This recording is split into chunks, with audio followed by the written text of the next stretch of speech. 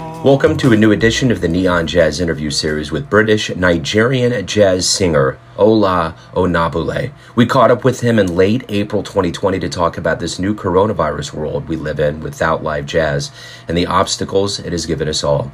He talked about his latest studio album and how he has built a very solid music career through a relentless schedule in both the recording studio and as an international touring performer. He has always been interested in crossing cultural and musical boundaries. His path to today is a fascinating one in this surreal world we live in. So, enjoy. How are you holding up over in your neck of the woods? It's surreal, that's for sure. But I think we're kind of coming to terms with it all now. It's been 5 weeks in the making, So we're beginning to find a rationale for it all. And you? How's it going down over where you are?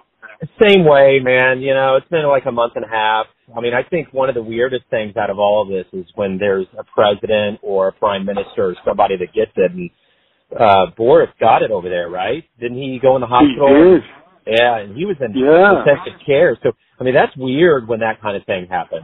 I know. I must say that I started off with a kind of mild skepticism, and then you started knowing people personally who got it, and then you saw the Prime Minister get it, and then it really ratcheted up a gear, and you thought, oh, this is real, and it's scary, and, you just hope that the right people have the right answers for it.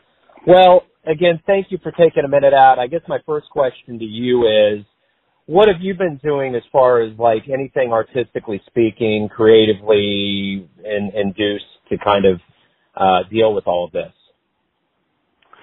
I've been busier than ever, strangely enough. I've done a couple of collaborative things with the UMO Helsinki Jazz Orchestra. So this is a Finnish big band who I was due to be doing some concerts with throughout April. And obviously the concerts couldn't happen.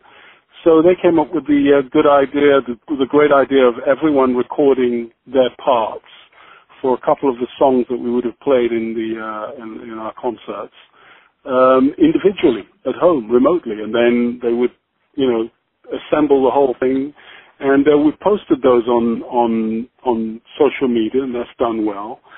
I've also been asked by Neumann, the microphone company that endorsed me, to record a couple of acoustic songs for them.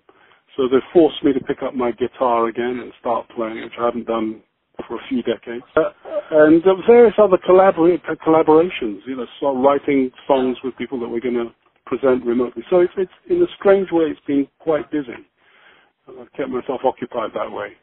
Let me go back to the beginnings of your life. I know, where were you born and raised, and kind of how did you get involved with music?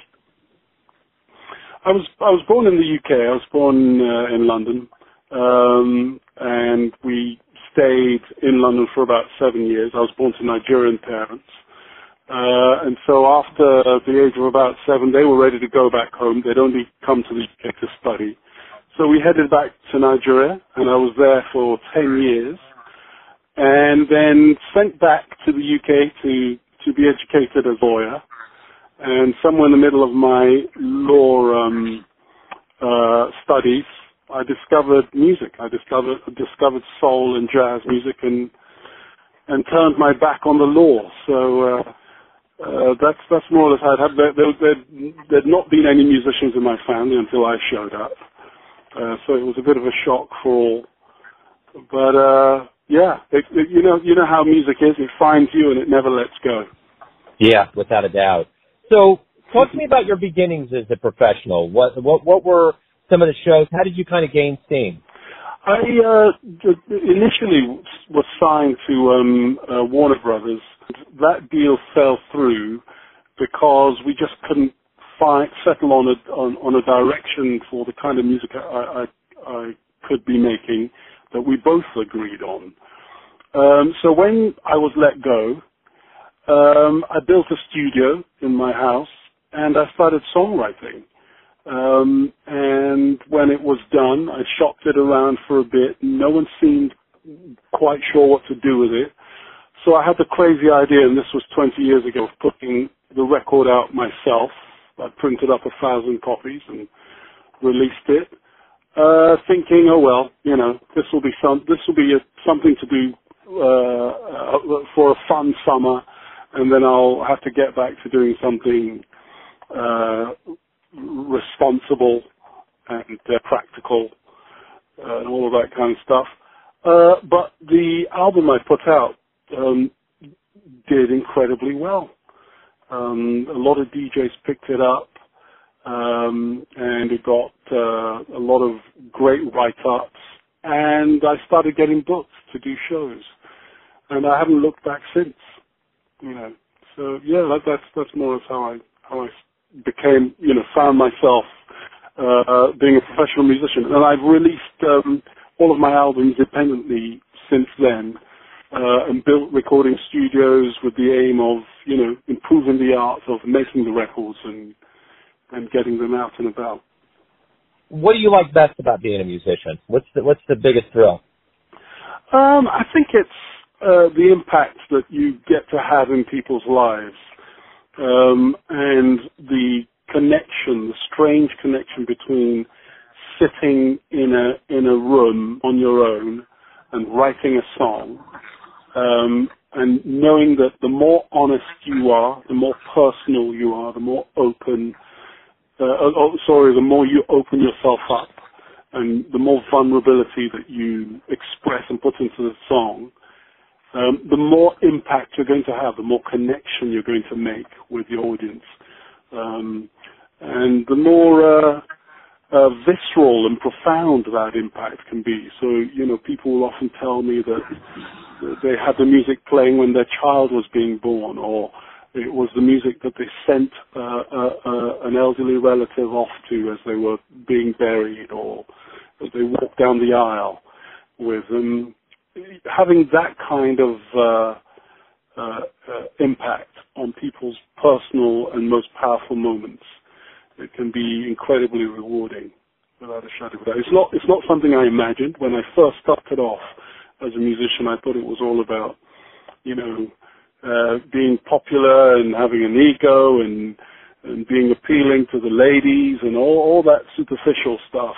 And then you very quickly find that this is a primeval act that we human beings engage in, the arrangement of notes and words and emotions, and that it has an infinitely more important purpose. What about mentors? Who's been some big inspirations that really taught you a lot?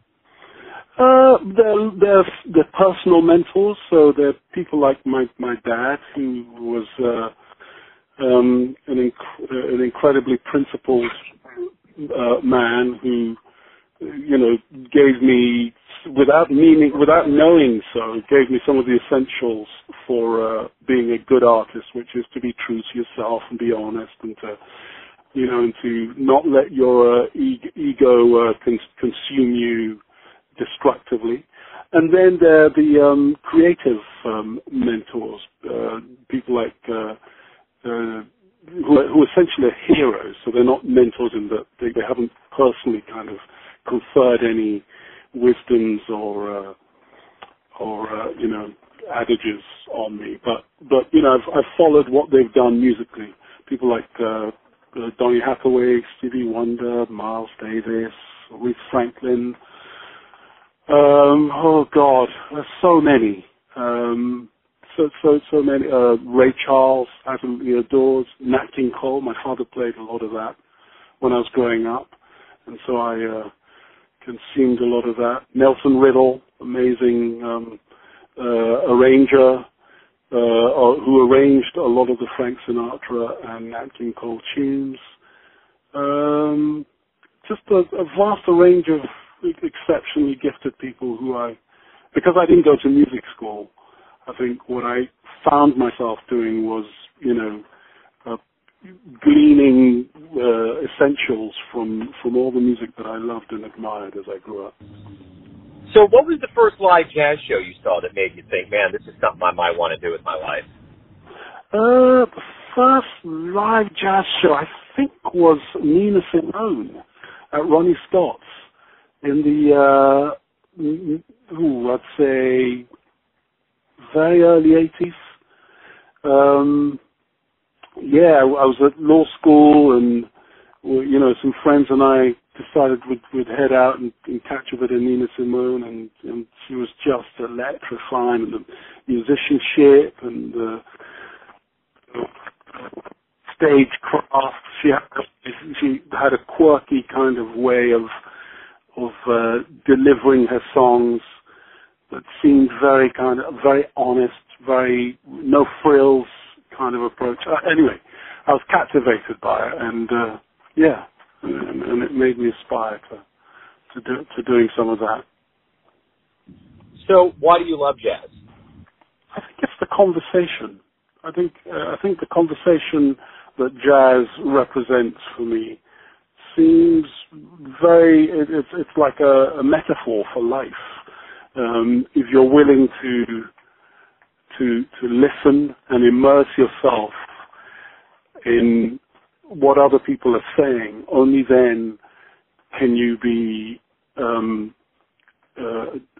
truly responding when you respond. You can only be addressing what's being said if you've really listened to what's been said, and only in doing so can you make a worthwhile contribution that keeps the conversation going. And I like that about jazz, the fact that it's not the essence of it is not set piece. It's not a done deal. And so in being an artist, you avoid artifice. You pursue the truth of the moment, the honesty of the moment, and I like that. It's a thing that keeps me coming back to that way of expressing myself. We're going to get back to the music. It's going to be something that will happen. I mean, the question is obviously when, but it will happen. And when we do, what do you hope both the audience and musician realizes? What revelations we get from this time away? I think how ephemeral life and time and our connections are. I think we just can't keep barreling along, immersing ourselves in frivolity and hyperconsumption, and I think there's been a lot of wastage, both in abstractions and actual things. There's been a lot of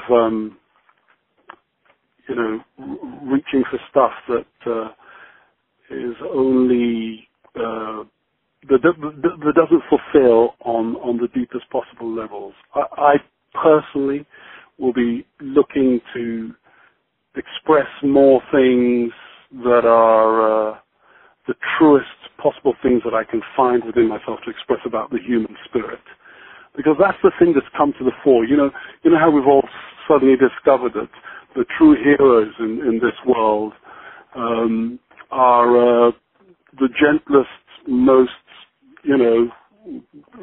everyday people. They're your neighbor. They're nurses, and they've got kids and they've got a grandmother at home, but they know they took a Hippocratic oath that means that they have to go into a place where they haven't been adequately, looked after with the protective gear they need, the protective clothing they need. So all of that stuff, will linger on, I hope, and we'll all treat one another a bit more kindly, and hopefully that will be conveyed in a lot of the music that we make. Right on.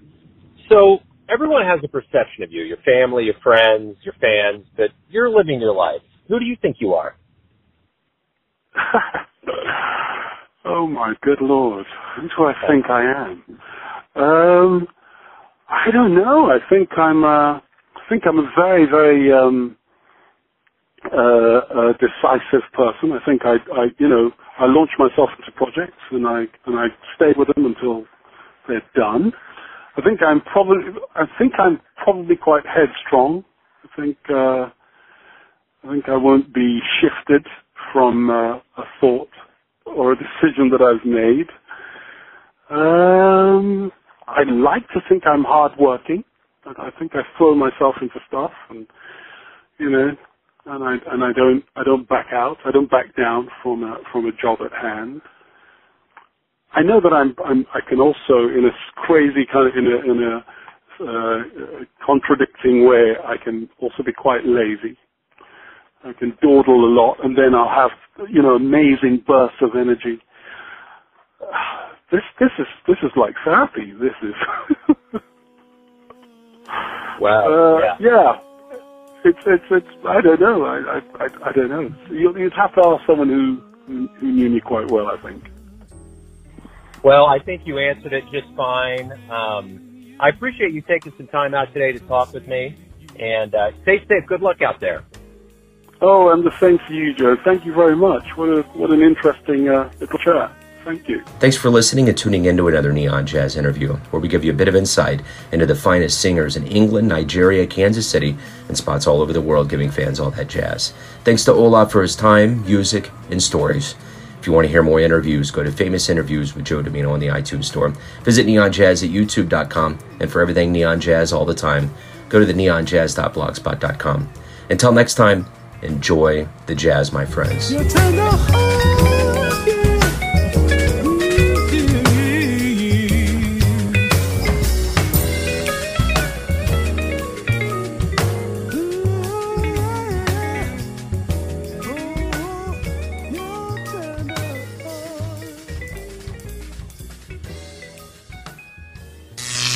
Neon Jazz.